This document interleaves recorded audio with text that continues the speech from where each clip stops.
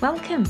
Hi, I'm Mickey, and this is Mickipedia, where I sit down and chat to doctors, professors, athletes, practitioners, and experts in their fields related to health, nutrition, fitness, and well-being. And I'm delighted that you're here.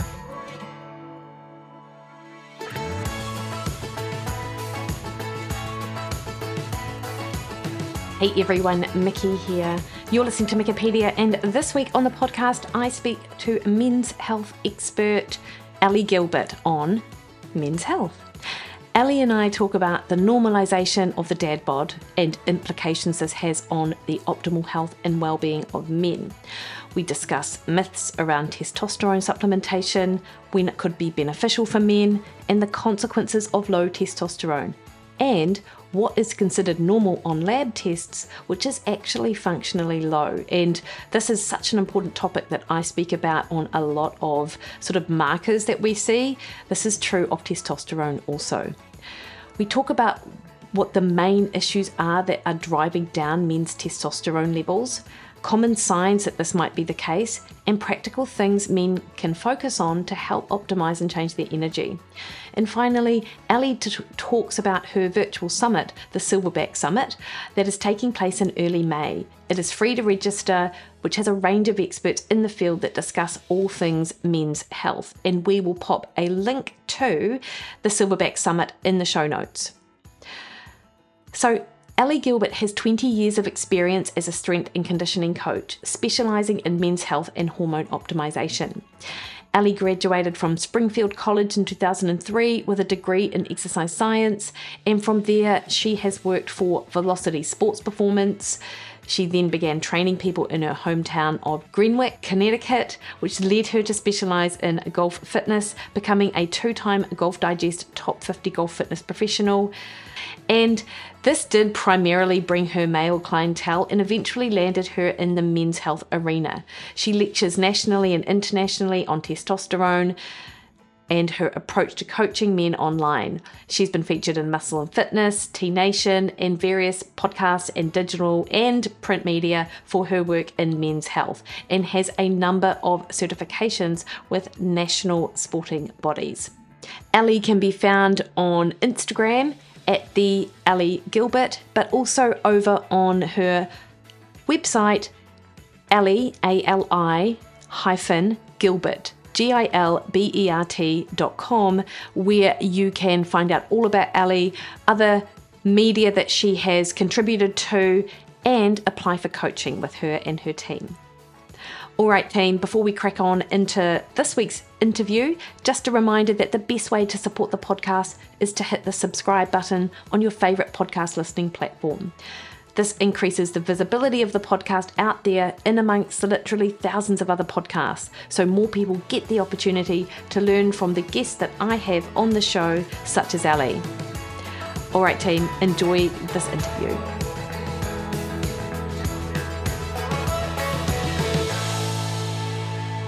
Ali Gilbert, thank you so much for taking time with me this morning to have a chat about men's health, because as I understand it, you are the queen of men's health, which is fabulous. I'd really love to know, actually, how did you sort of niche down into that area? Like so give a little bit of your sort of background and how you arrived at where you're at. It's funny because everyone asks me that question, and when you think about it, it actually is kind of a cool story, but it makes sense. So being an exercise science major, we all want to train athletes. And when I left school, I was like, cool, training athletes in the strength conditioning world, you make no money. And I'm all for putting in my time and everything, but you still got to pay bills. And the town that I grew up in had a lot of guys who played golf. And I was like, oh, I'm training a lot of golfers. I know nothing about golf. I'm going to learn everything I could about golf. And so I started trading with some of the golf pros in the area. So they would give me a lesson. I would train them. And then I dove right into a golf fitness certification through the Titleist Performance Institute. And I was like, oh my God, you could actually specialize in this. This is really cool. And when you specialize, you can actually charge more money, which is also really cool.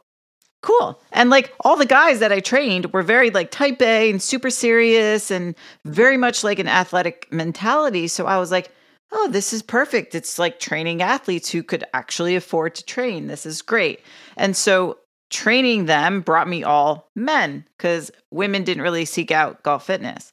So then all of a sudden I'm like, cool, these guys are asking me nutrition questions and hormone questions, and I don't know anything about it. And so I learned everything I could about men's health. And this was like back in 2009, 2010. And here we are, 2023. Like, I literally dove headfirst into learning everything about it. And I think a lot of, anybody in any industry that is similar to this, where you can niche down, is advised to find that niche. And a lot of people struggle with that. And I think it kind of naturally found me. And one of my business coaches had said, just post about the men's hormones and that's it, because run with that. That's your thing. And so that's what I started doing. And I attended medical conferences and I've spoken at them, and I've developed a great network of physicians. And that's what I lecture on is boners and men's health and testosterone. And, I talk about it in a way where it's like guys feel comfortable and safe. And that's where the humor side comes through. So I did not dub myself Queen of Men's Health. I forget who did, but someone told me to say that. And they're like, put that in your Instagram. I'm like, all right. It's awesome. It totally fits. And I mean, I think what you say there about that you sort of normalize a lot of these things which men might think about but don't actually talk about, because of course obviously it depends on how you curate your feed, but all we hear about is women's health, and women are much more open and much more willing to share and seek advice, whereas in my experience men are just not that way. So have you sort of thought, Ali, about why that is? Like, have you sort of ever thought, I wonder what the story is there, or is it just a pretty obvious men just don't talk? Pretty much. So like the guys are not social about it. Like women, like we'll talk to each other, oh my God, I'm going through this. And like, I think it's my hormones. I think it's this. I think it's that. Men don't sit around talking about that. Or if they do, they'll be like, yo, I'm on testosterone, man. You should try it. Like, and then the direction of the conversation can go like either a good way or a bad way. But they just aren't open about this stuff because it's so vulnerable. And testosterone is just such a taboo topic, especially, in Australia and New Zealand. So over in the US, like, guys are told that it's going to cause cancer, that it's steroids, that it's cheating, all these things. So that thinking that they might be suffering from low testosterone and actually openly admitting that is a really big step for them. And it's so not what it's like for women's health. Like women, they go on hormones and they go through menopause and like nobody blinks an eye. But for a man to have to think, I have to rely on this exogenous hormone for the rest of my life does not sit well with them, because men want to have control and not be relying on something like that. Yeah. And I think, you mentioned that the conversation could go like either really bad or really good. And when people think about testosterone replacement, often they're thinking about those sort of super physiological levels, right? Like the type of testosterone that is going to make you look like Arnold Schwarzenegger did, back in the 70s, which, I'm exaggerating a little bit, but it's, people just don't know enough about it because it's not talked about. They aren't aware of how helpful that could be. And I certainly want to sort of dive into that with you and what are some of the signs of low testosterone and what it is that people can do about it. But first, Ali, like I sort of feel, and this is really an opinion piece, I'd like to hear what you think, that people like nowadays, we've sort of normalized a level of health which isn't normal. And I think what I mean by that, and this might come across as a bit fattest, and I don't mean to, but I see a lot of guys getting out of university, headed into the corporate world, and it's, they've come from this athletic background. Now they don't have time to sort of participate in the sport that they did, and it's not a priority. And slowly but surely their physique changes, and it's sort of quite well hidden. Like there are a lot of guys who might have been rugby players and they're still sort of big guys. They might carry a bit of muscle, but now they've got a beer gut. But it's just not as obvious on a guy that wears a suit as it might be for a woman, I don't know, in a similar situation. And we've almost normalised that the 30-year-olds now have a physique of what we might have used to seen late 40s and 50s. Go. God. What do you reckon? Let's see, where do we start here? I know. Yes, first of all. And so in a lot of my lectures, I actually bring up, I'm 41 years old. So in the 90s, Abercrombie and Fitch was like the brand name of clothing. Did you guys have that? Oh, yeah, totally. Yeah. All right. So like all our parents thought the music was too loud, and the fact that we're paying for, jeans with holes in them is obscene. So, but that was like the place to go.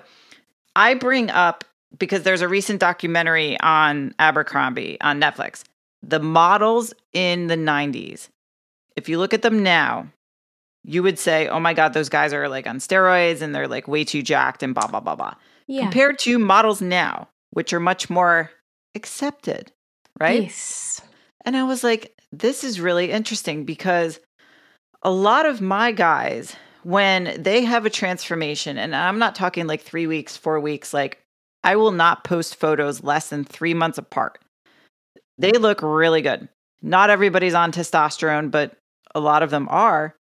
And people are like, oh, well, they must be on something, or, they can't achieve that without testosterone, and all these snarky comments. And I think that if anyone has any like minor level of visible muscle, people automatically think they took steroids to get there. This shows a number of things. Number one, this person's very triggered about something they could not do. We all know that hurt people. But it also shows they know nothing about steroids. I will any day give somebody every single drug on the planet, sit on the couch, take all the steroids you want. You still will not look the way these guys look, because they put the work in the gym. And I don't know where this whole like normalization or acceptance of all of this, I personally think it's gotten out of control, because now if somebody wants to lead a healthy lifestyle, or if a guy wants to explore testosterone replacement, the direction of the convo going the bad way, as I alluded to, people can be very negative about it because they think that it's cheating or not necessary. But it absolutely is necessary. It's a necessary hormone for a man to feel optimal as a man. So now if he actually needs that to feel better, he should not be demonized or shamed for that. And there's these drugs out there for diabetes called Ozempic, which I'm pretty sure everyone on earth has heard about. And I was saying to one of my doctor friends the other day, I said, let me ask you a question. A lot of people think testosterone replacement is cheating. It's a prescribed medication. How is Ozempic any different? It's a prescribed medication that literally annihilates your appetite so you lose weight. How is that not cheating? It literally, and he was like, Ali, you're right. And I was like, dude, but people get so bent out of shape, but they're not running, Mickey. They are tripping over each other to get Ozempic at the drugstore, and these doctors, like, it is out of control. Wow. But that's not cheating. Yeah, interesting. And right? It is. It's a perception thing. I mean, obviously, it all comes down to perception, but people, I think, I mean, you have explained, I've heard you explain it really well about how actually, it is about a deficiency in what you need in order to feel optimal. It's not a layering on, because we know that when you layer on something when you don't need it, then that's when some of, you might have side effects with something. I mean, look, that's really vague actually, and probably not true. It's not true in every single circumstance, but if I'm thinking about testosterone, can we talk actually, Ali, about testosterone levels? Like, how have these sort of quote unquote normal ranges changed over the years? And what I will just say is that we work in different levels. Yeah. But in New Zealand, I did the calculation before I came on, 230 to 1,000 I think nanomoles per liter is what is considered normal for a male, a testosterone level. Yeah, nanograms. What do you guys use? Nanomoles or picomoles? I think we use nanomoles. So we're Okay. 8 to 35 is the... I'm glad you looked that up because I was like, shit, I should have looked that up because I do deal with Australia. Anyway, yeah, and that range is like already crazy big. Yes. You know, if you tell somebody you bench press 8 and then you're bench pressing 48, like, you know, very different. And they've consistently lowered that in labs here in America because men show up more and more with lower testosterone levels. So this is a problem mostly for anything that is insurance-based. So in the US, insurance companies will not cover testosterone if you do not fall within this arbitrary range. Or I'm sorry, if you do not fall low enough on that range for what they consider. So you can be a 25-year-old man and have a testosterone range that falls at the low end and be told, well, you're fine because you're normal. And then you get sent home. And this guy has all the symptoms of, you know, low energy, low motivation, low confidence, low libido, fat storage patterns where he didn't really have it before, like doesn't have that drive, just lethargic and all that stuff. And pretty much borderline depressed. So the doctor's like, well, here's an antidepressant because you're depressed, because you're too young and you have normal testosterone levels. And I see that all the time. Like I just got off a consult with a kid who's 26 and he's been having sexual dysfunction for 2 years. He's just completely like, I'm out of guesses or answers as to what to do. Because obviously if you go to a doctor, like a general doctor, they're going to be like, yeah, you're fine. You know, so yeah, that's all like going through insurance in the US is horrendous. So it has to be a paid for out of pocket thing by a doctor who does this every day, all day, not, you know, your primary care. Yeah. And it's interesting that even though you're talking about it from an insurance base, which we don't have here in New Zealand because we've got it's covered under our public health service. The same thing applies, is that a lot of the reference ranges in labs are this sort of average range of who goes in to get a blood test. And if we think about what the general population is, like, you know, obesity rates and overweight, people who are overweight and obese are like maybe 70% of the population. I've seen stats in the States that suggest that I think it's what the latest one was, like 92% of people are metabolically unhealthy. Like this is not a healthy ideal scenario with which we're basing these sort of normalized numbers on. It's so like, it blows my mind, you know, and we are a very unhealthy country, but then we're taking away everything that people need to become healthy. Yeah. And it makes no sense. And now, like, you know, the restriction of testosterone is getting tighter and tighter. And there's big legal issues going on with that now, trying to make it even more difficult for guys to obtain. And it's like, why is this going on? It's very political over here. So, but the guys are suffering. Men suffer daily. They need this medication. And it's like one of the safest things that you could take.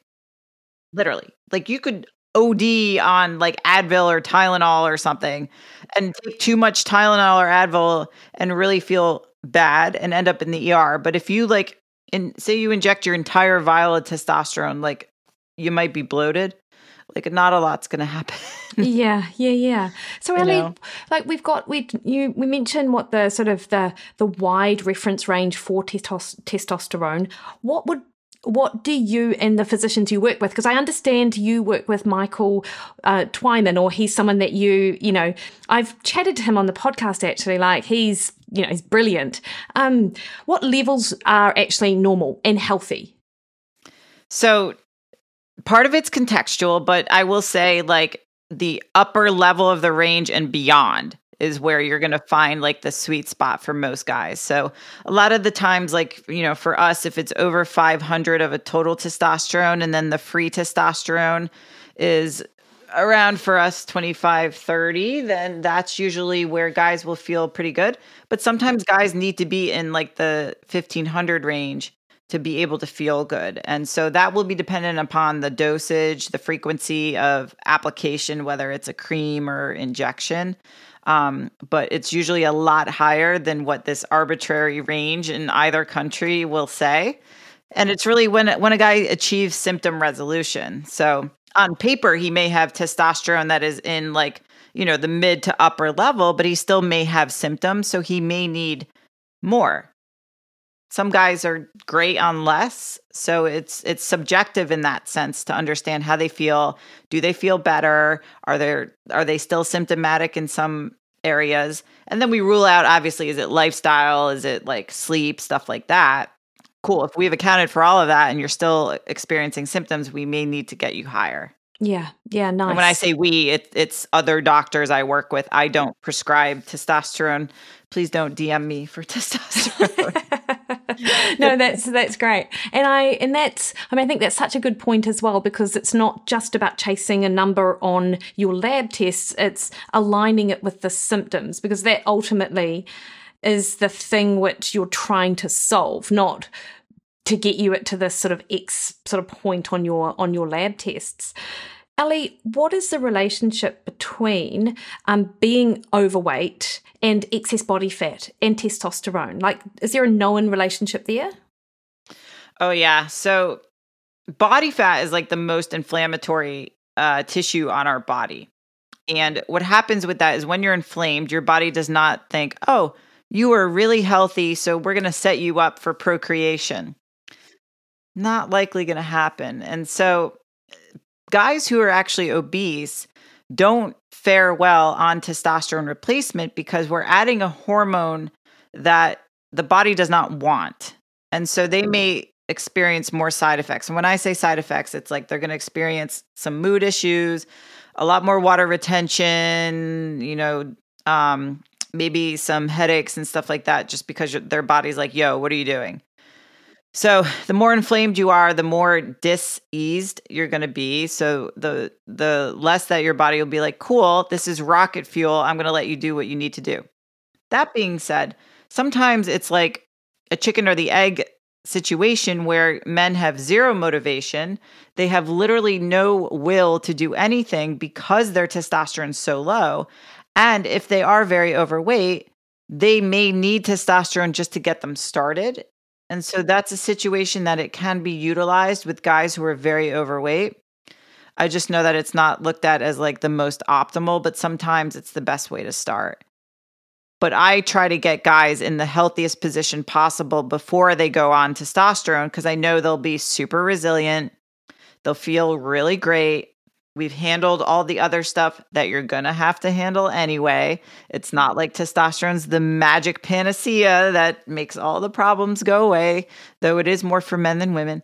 So I think that looking at it from that aspect, that like no matter what, if you drop body fat, you're going to end up better is a good outlook. But it will inherently lower testosterone because the body is just too sick to be in an optimal state. Yeah, for sure. And is there a relationship between estrogen and testosterone? Because I've often heard people talk about that a lot of men have their this is quite like, as I'm saying it, I'm thinking, this is just something weird I've heard, but that a lot of men have low testosterone because it's converted to estrogen.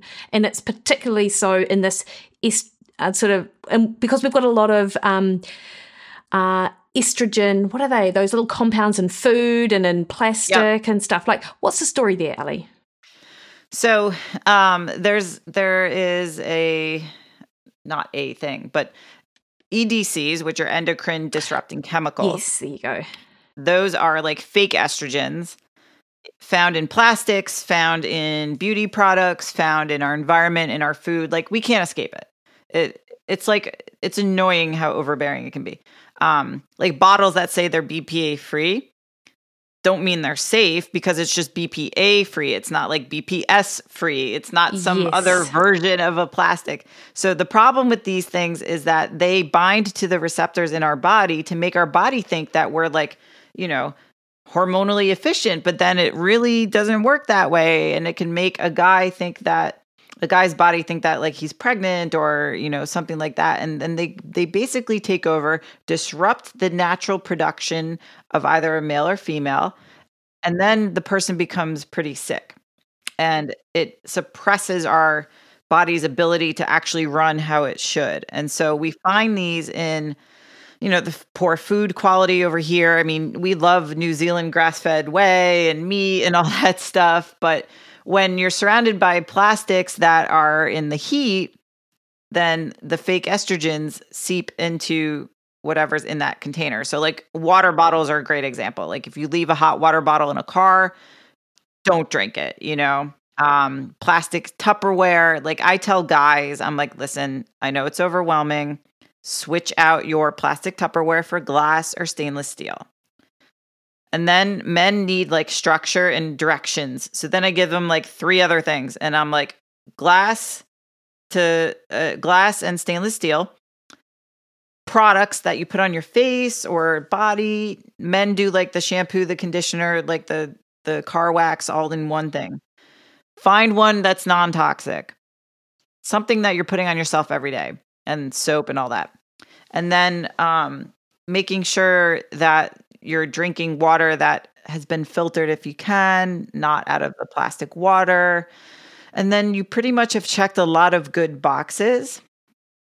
But it could be like you can go down to the point of like removing EMFs from your bedroom or not going anywhere that has any plastic around it, but it's just impossible to avoid. Yeah. Yeah. Actually, we're watching Better Call Saul right now. I don't know if you've seen that show. It's the prequel to Breaking Bad. And anyway, the brother in it, he's like allergic to electricity. And as you were talking there about how, the lengths that you can go to avoid something, you're right. It's finding that balance, right? Like, because I think as well is that when people hear you say stuff like that, Ali, I wonder if they're like, oh, come on, that's a little bit OTT.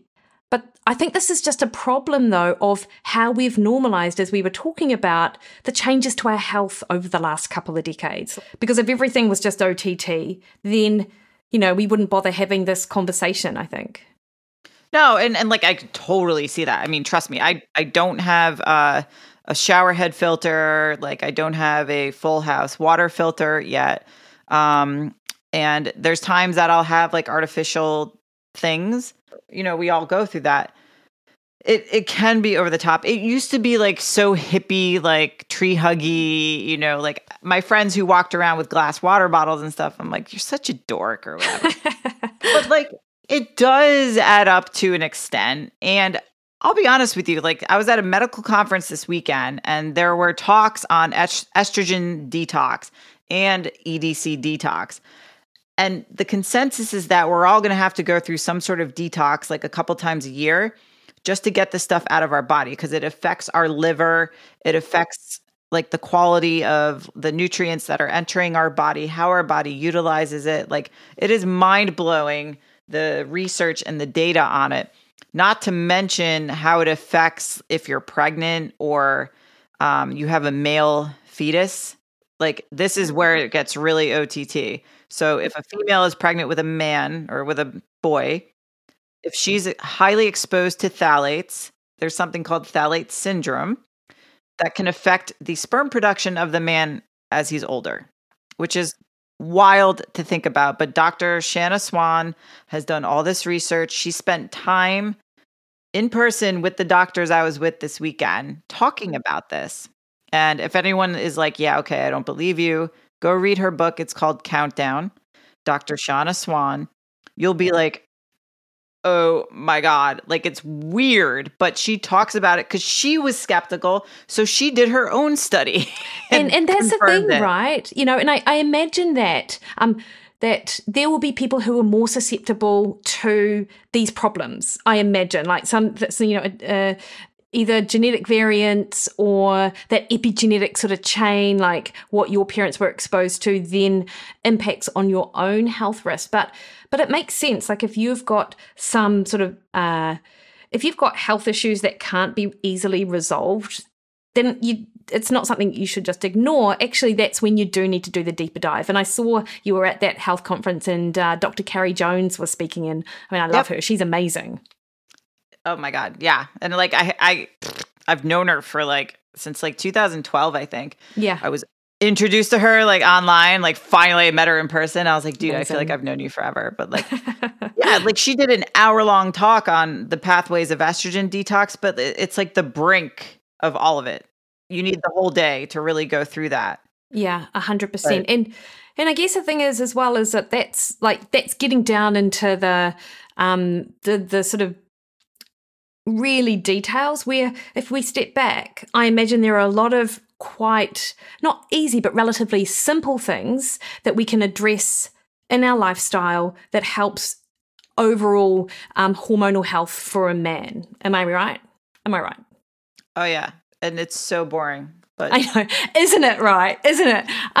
So Ali, can we then? I've got a few questions which I'll leave them till last. So the first of all, I've heard you. So erectile dysfunction, right? I mean, if there's something wrong with the guy, if he's unable to get it up in the morning, that's a clear sign of what low testosterone, stress. Like, so what are we thinking about in terms of common men's health issues and what sort of is related to them? So I always say, like, most guys who are dealing with low T symptoms only equate if their dick works, then they must not be low T. So they just ignore everything else going on and think it's something else. And I'm like, okay, cool. If you're younger, meaning under 50, I would say, and you've got some sexual dysfunction, then it could be a sign of low T, but it's more likely going to be more stress related, like you touched on. And I think a lot of guys kind of ignore that because they don't think of that connection. And the analogy that I like to use, it applies for people who work out. So like if you're doing a very heavy squat and say you're maxing out and you're literally just grinding on your way up, your eyes are about to explode out of your face, you might poop your pants, you're holding your breath, you're like so stressed out coming out. And then like all of a sudden your love interest walks in front of you and is like, yo, let's get it on. And I tell men, I'm like, can you spring a boner at that second right there? And they're like, no. I'm like, that is the same thing that your body is doing to you when you're under stress and you can't get an erection. And then the light bulb goes off. And I'm like, that's the same effect stress has throughout your entire body. So if you're under eating, overeating, overtraining, undersleeping, emotional stress, physical stress, subconscious psychological childhood trauma, you may have issues getting a boner. Does not directly relate to testosterone all the time, though testosterone can be a part of it. Yeah. The other part of that is blood flow. So if you don't have blood flowing there, that could contribute to it. And what contributes to better blood flow? Dr. Twyman is a prime example of somebody who's an expert on this. Your endothelial health leads to your ability to obtain a good erection. So if you have poor vascular health, or if you smoke and you're just completely restricting all the veins and the blood vessels and you've just got clogged arteries and all of this, like obviously blood's not going to the place that we want it. So he says ED equals ED. So endothelial dysfunction equals erectile dysfunction, which it can. So if you're out of shape, you have a very poor aerobic platform or conditioning, or you don't exercise at all, or you smoke, or you drink a ton of alcohol, you probably are also going to experience some sexual side effects from that. But guys think, testosterone, that's it. And I've heard Dr. Twyman chat about the nitric oxide pathways, which is obviously related, but also getting out into the sun and how important that is. And so many of us, like sometimes I think we think we see the sun and we think we're sort of outdoorsy. Like a lot of Kiwis think, oh yeah, I'm outdoorsy. But if they actually put on the calendar how often they were outside, like over the last month, it might be like 2 or 3 times, So I wonder how much that sort of us not getting that exposure to sun also sort of impacts on these ED issues that you're talking about. Oh, huge. Because like the vitamin D, it directly relates to testosterone, and lack of sunlight is like lack of happy factor, and that plays into it too. Like today, I'm at 6,500 steps because I've had a lot of work today, and here it's 6 p.m. So going outside like first thing in the morning just to get like some sun in your eyes helps stimulate a proper circadian rhythm. But you think about like COVID and everything beyond that, like how often did nobody go outside because they didn't have a commute? So I was forcing clients, I'm like, go outside when you get up before you start your workday to get sun in your eyes so that you can stimulate cortisol production and like go to bed at night. So that has a huge relation, because then if you have a deranged circadian rhythm and you're lying in bed and you're scrolling and people piss you off, you're not going to produce melatonin. So your hormones are going to be all over the place. So it does contribute. And then when you're lack of sleep, then you become more insulin resistant and less healthy overall, less ability to obtain an erection. So it's all related.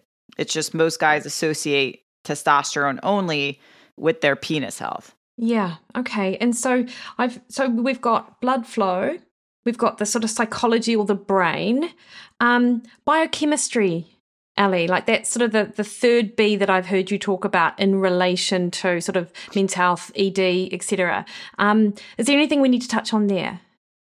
Oh, the biochemistry would be the testosterone part. So yeah, of like I think I stole this from Jade, and literally in the Vegas event Jade and I were at recently, I was laughing because Jade was in the audience. It was the first time I think he saw me speak, and I was like, by the way, anything that you see up here that was Jade's, I stole it from Jade. So I stole this from Jade, and he knows that he gave me permission and all that. But he talked about the 3 Bs, and that would be blood flow, biochemistry, and then Brain. Yes, thank you. So the brain would be like the stress part, the blood flow, obviously we covered, but then the biochemistry would be, is testosterone needed? And so likely it's probably part of it, but I try to get guys to understand what else can contribute to it, to not solely rely on just testosterone, because there's a lot of guys who go on testosterone replacement and they're like, I still can't get my dick to work. It's been 3 months. It's been 6 months, because they did not confront the issue that was going on before they went on testosterone. Yeah. No, that makes so much sense. It's that sort of quick fix mentality. Yeah. But actually, if you don't fix the machine properly, then nothing's going to fire on all cylinders. Mm-hmm, yeah, exactly. Yeah. Ali, you mentioned under eating actually, and this is one of the questions I was interested to hear your thoughts on, because I work, I would say probably 70% with women, 30% with guys, mainly athletes actually, and for the guys that I work with. And under eating is often something that I see in females, and we don't often equate men to having the same problem. But I mean, you work solely with, well, maybe not solely, but with men predominantly. Is it an issue that you see? Is it? Yes. It's so funny because like we all get pegged with being crazy with the scale and not eating enough. And I'm just like, okay, hold up. Women are pegged with this 1,200 calorie magic number. For the men, it's like 1,850. I don't know where the fuck this came from, but I'm like, why do you guys all fall under the same number? Yeah. It's crazy. And, because they're now the population of guys I deal with are mostly like 25% body fat and lower, so it's not overly obese. So it's usually they had gotten themselves very lean and then they wanted to stay that way, so they thought doing more of the same things typical as us women would get them there. And so they're training 5 days a week, they're doing CrossFit style workouts, they're eating nothing. And then they're like, well, I need to do more cardio. So then they'll go for a run. And then all of a sudden they're just like, I look flat. I look soft. I look small. I need more muscle. Or they have like, a little body fat to lose, but not a ton. But they think, well, I just have to get really lean first. So then they drop some of the body fat. And then they're like, well, I'm too small. Because they thought that they had more muscle under there, but it was really just body fat. This is every guy. So then they're like, well, I'm too small, so I'm going to bulk. And when they bulk, they go all in. It's like a pregnant woman who thinks that she can eat like 8 billion calories, but we know that that's not necessary. Yeah. So he does what's called a dirty bulk and eats all this fast food and all this unnecessary calories. It really doesn't take that much more. And then he ends up fat. And then, oh, summer's coming. I have to crash diet again. They do that. They get the body fat off. They're back to the same place they were. So getting guys to strategically add enough calories to support their training and stay there for a long time so they do build muscle is very similar to what women have to go through. So it's funny because like once I get them through the annoying part where I feel fluffy, I don't like how I look, I can't see my abs anymore, which is no different than what I did to my coach. So I get it. Once I get them through that, talk them off the ledge, then it's just cycling strength and muscle building programs inevitably for the rest of their life, eating enough calories. Maybe you raise them, maybe you lower them, but it's just getting through that initial part. But yeah, all guys are like around 1850 and I'm like, why? And it's 91 grams of protein. Yeah, so low. And it's interesting because the way that you describe that, like what I've been seeing lately actually is a lot of backlash to normal people. Normal's not the right word. People who aren't training for a physique competition, sort of instigating these sort of bulks and cuts and stuff. And I've seen backlash that, hey, you shouldn't be doing that because you're not training for a physique sort of competition. But to my mind, it's like, these are the techniques that you can use to build, your best physique. So why wouldn't the general population also utilize those strategies? Because the people who do it right, as you've just described, do it in a way that enhances their health and doesn't, decimate it Yeah, because like most people would associate, all right, if I'm going to build muscle and I have to eat more, I'm going to look sloppy because that's what they did in the past. So any guy that I've taken through like a quote unquote bulk, they've realized that they put it on very symmetrically. So their abs might blur out a little bit, but it's not this like explode into body fat that they think is going to happen. And I understand that because I've totally been there myself. But they realize, oh, cool, I could still look good in clothes and, maybe it's winter or whatever. And nobody has to necessarily have a physique stage goal to want to look like this. I think the only way to really put on true muscle tissue is eating more and training for it. We can't diet forever. And the older we get, the harder it is. And the more muscle that you have going into your elder years, the better off you'll be from a health standpoint. And everyone becomes so focused on like, what's my body fat? What's my body fat now? And I'm like, I don't care. What is your muscle now? Like, why do we never talk about that? And Dr. Gabrielle Lyon talks about this all the time, how we're very under-muscled. And it's the same cycle of when guys come to me and they're obsessed with body fat and then they end up realizing they don't have the muscle tone they want because they didn't spend the time building enough muscle, which requires eating more than they're probably comfortable with at that time. Yeah. And Ali, because I'm an endurance athlete and so I see a lot of endurance athletes and guys and a lot of them are, I'd say, I'm going to say guilty of, but you know what I mean? Like their sort of mentality is, it doesn't really matter about my muscle mass because I'm lean, right? Yep. And in my head, I'm like, well, you're lean now, buddy, but what are you going to be like in 10 years' time? But also, of course, that protective factor of building muscle now to help sort of offset some of those losses in the future. Like, I agree with you. That is the sort of conversation that might need to happen. And guys aren't always wanting to get into the gym to lift weights just the way that a lot of women aren't. We often sort of peg women with, oh, women don't want to be in the gym. Hey, a lot of guys I know don't want to be in the gym either. But yeah, especially, oh man, endurance. Like I competed in cycling and like no one lifted weights. And I was like, this is weird. Like, why does nobody lift weights? But like, I get it. And guys are also afraid to do any aerobic work on the flip side because they think it'll deplete all their muscles. And I'm like, no, it won't. Like if you're doing ultra endurance events, you might be more prone to lower testosterone and lower muscle mass. But again, there's a certain structure of individual that likes to do endurance type exercise. smaller, leaner, longer limbed people tend to gravitate naturally towards that, whereas most people look like their sport.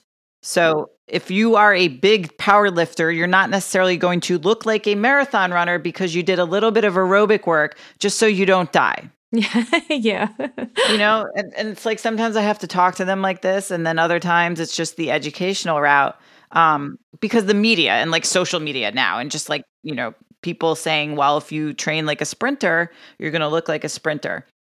I have people training all the time like sprinters. They don't look like these sprinters, and it's just, so like guys need aerobic fitness to be healthy. And then endurance athletes need weight training also to help with their health too. So I think going to an extreme of either side is what gets people into trouble. And that goes for nutrition too, because there's a lot of extremes in nutrition, as we know. Yeah, absolutely. And I think it's almost the brain's default is to go to the opposite ends of the spectrum and not think that actually it's the middle ground. But as you said earlier, it's just boring, actually. Like the things that people need to do to optimize health, male or female, actually are just pretty boring when you sort of write it out on paper. There's nothing sort of clickbaity about it, I suppose.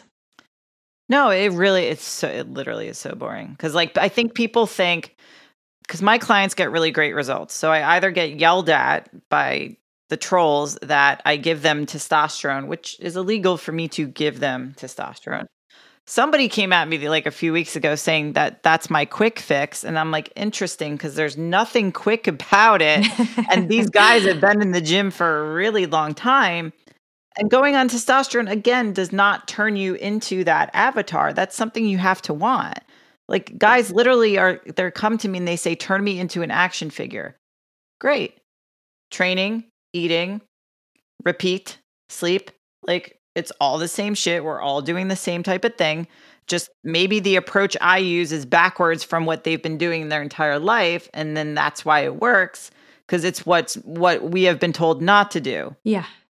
So that's kind of why I guess the proprietary appearance of what I do may seem different, but it's really not.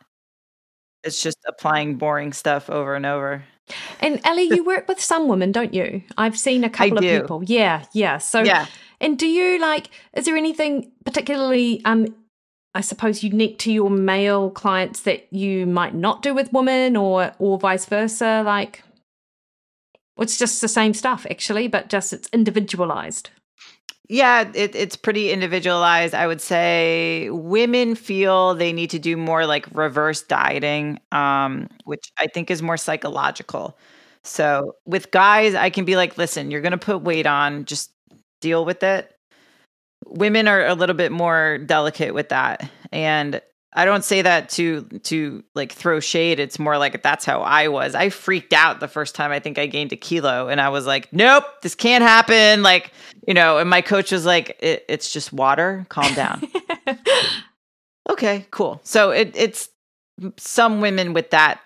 The women I have or that I tend to attract tend to be more like my guys, like similar to me. Either I train their husband, and if your husband or wife is a coach also, it does not work within the family. So I just train both of them. So I have one girl, Ali, I train her and her husband, and she did a bikini show in November.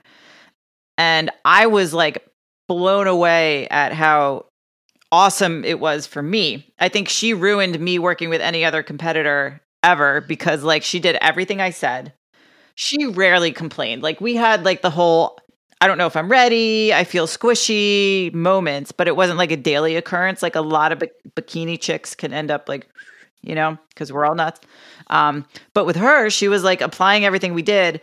And she went into her show eating almost, I think it was like 200 grams of carbs, which is unheard of for bikini girls. Yes. And I was like, don't tell them how much you're eating or what, because they're going to throw a conniption. Because like they're all doing 2 hours of cardio and like, eating rice cakes, and like Allie's like, give me my pretzel chips and blah, blah, blah. And she looked great. She actually was almost too muscular. So it's really funny how like the approach that we took.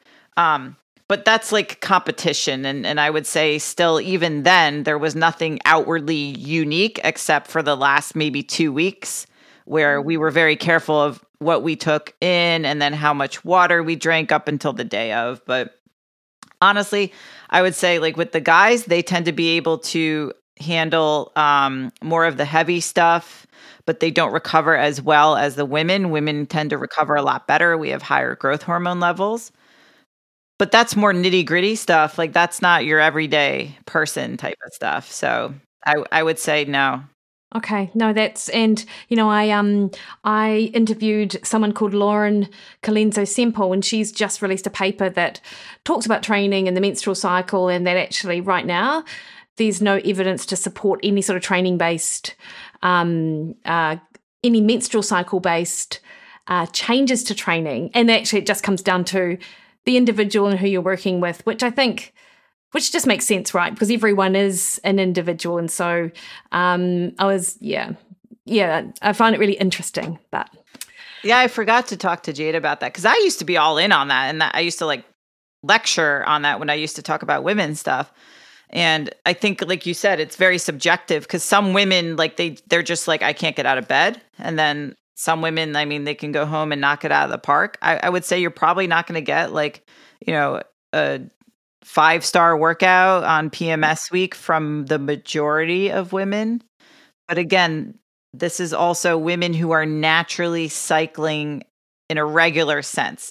No birth control, like no irregular periods. So now that's like a very small percentage of the population. Yeah, completely. And, if you are bloated and you do have gut issues or you have a sore back, it makes sense that you're not going to have a stellar workout on that week rather than, that it's, I don't know, related to something else.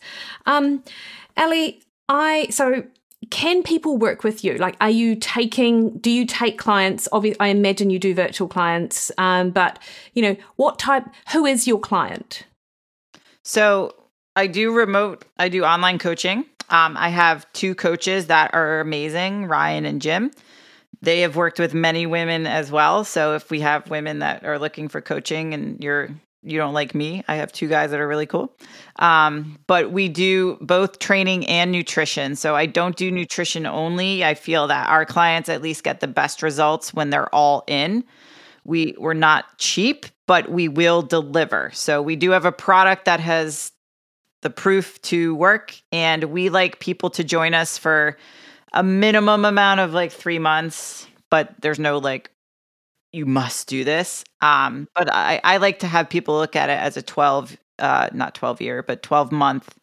journey, because it does take that long sometimes to get to the point that you want after going through a building phase and then your first initial or second cut.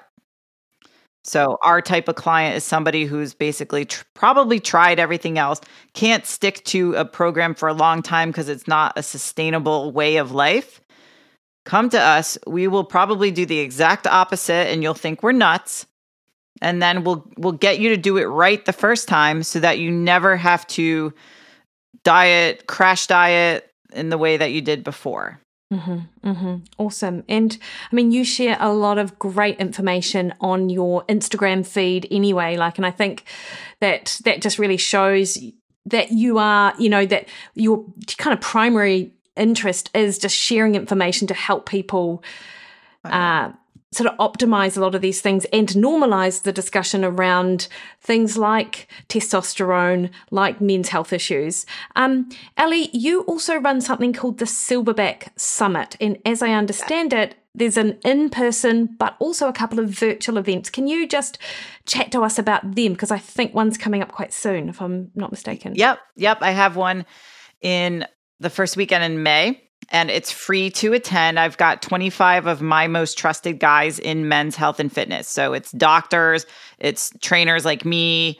I don't know. I don't know if I'm doing a talk. I might have to, but people that I have my go-tos and my network. So I call it the Silverback Summit because my logo is a gorilla. Short story behind that, I did not feel that the eggplant emoji was a fair representation of men. Yes. And I was like, I don't know if a purple vegetable's sexy. So I was like, a gorilla? Yeah, guys are like silverback gorillas. So that's how he was born. Perfect. And so it's an in-person event also at the end or in the beginning of November.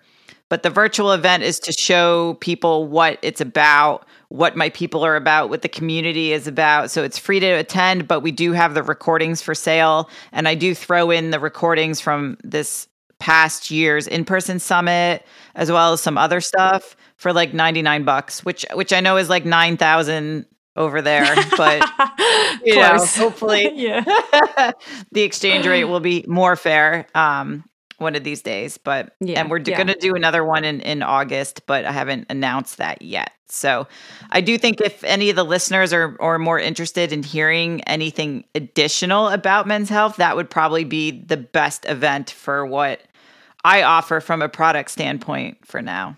Yeah, no, that is awesome. And I think I can't think of any other event which might bring the caliber of people that I know that you work closely with, just from looking at the people that you recommend and who you're hanging out with in other conferences and stuff like that. So we'll put links in the show notes to that.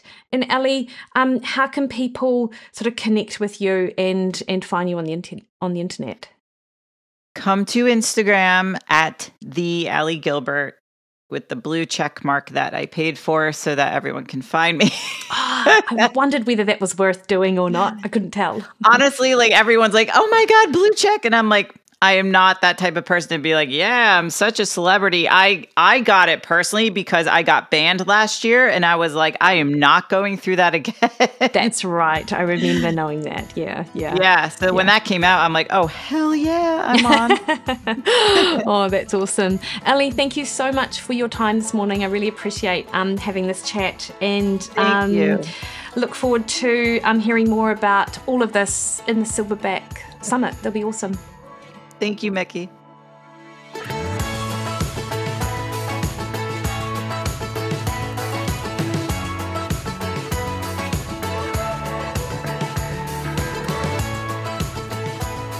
So hopefully you guys really loved that information, and men out there listening to this, if it rang any sort of alarm bells in your head or got you thinking about your health, then this is only a good thing, because obviously the first sign or the first step, if you like, of optimizing your health is to be aware that something's a problem in the first place. So as I said, you can catch Ali over on Instagram, the Ali Gilbert, or from her website, ali-gilbert.com. And don't forget to check out the Silverback Summit, and I've popped links to all of those in the show notes. Next week on the podcast, I have my friend Mark Cucuzella back on the show to discuss Zone 2 training and why it's beneficial for not just athletes, but all of us. I suppose as humans, we are all athletes anyway.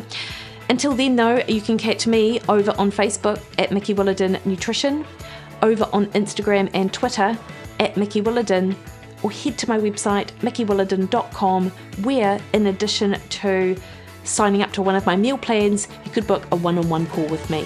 All right, team, enjoy your week. See you next week. Bye-bye.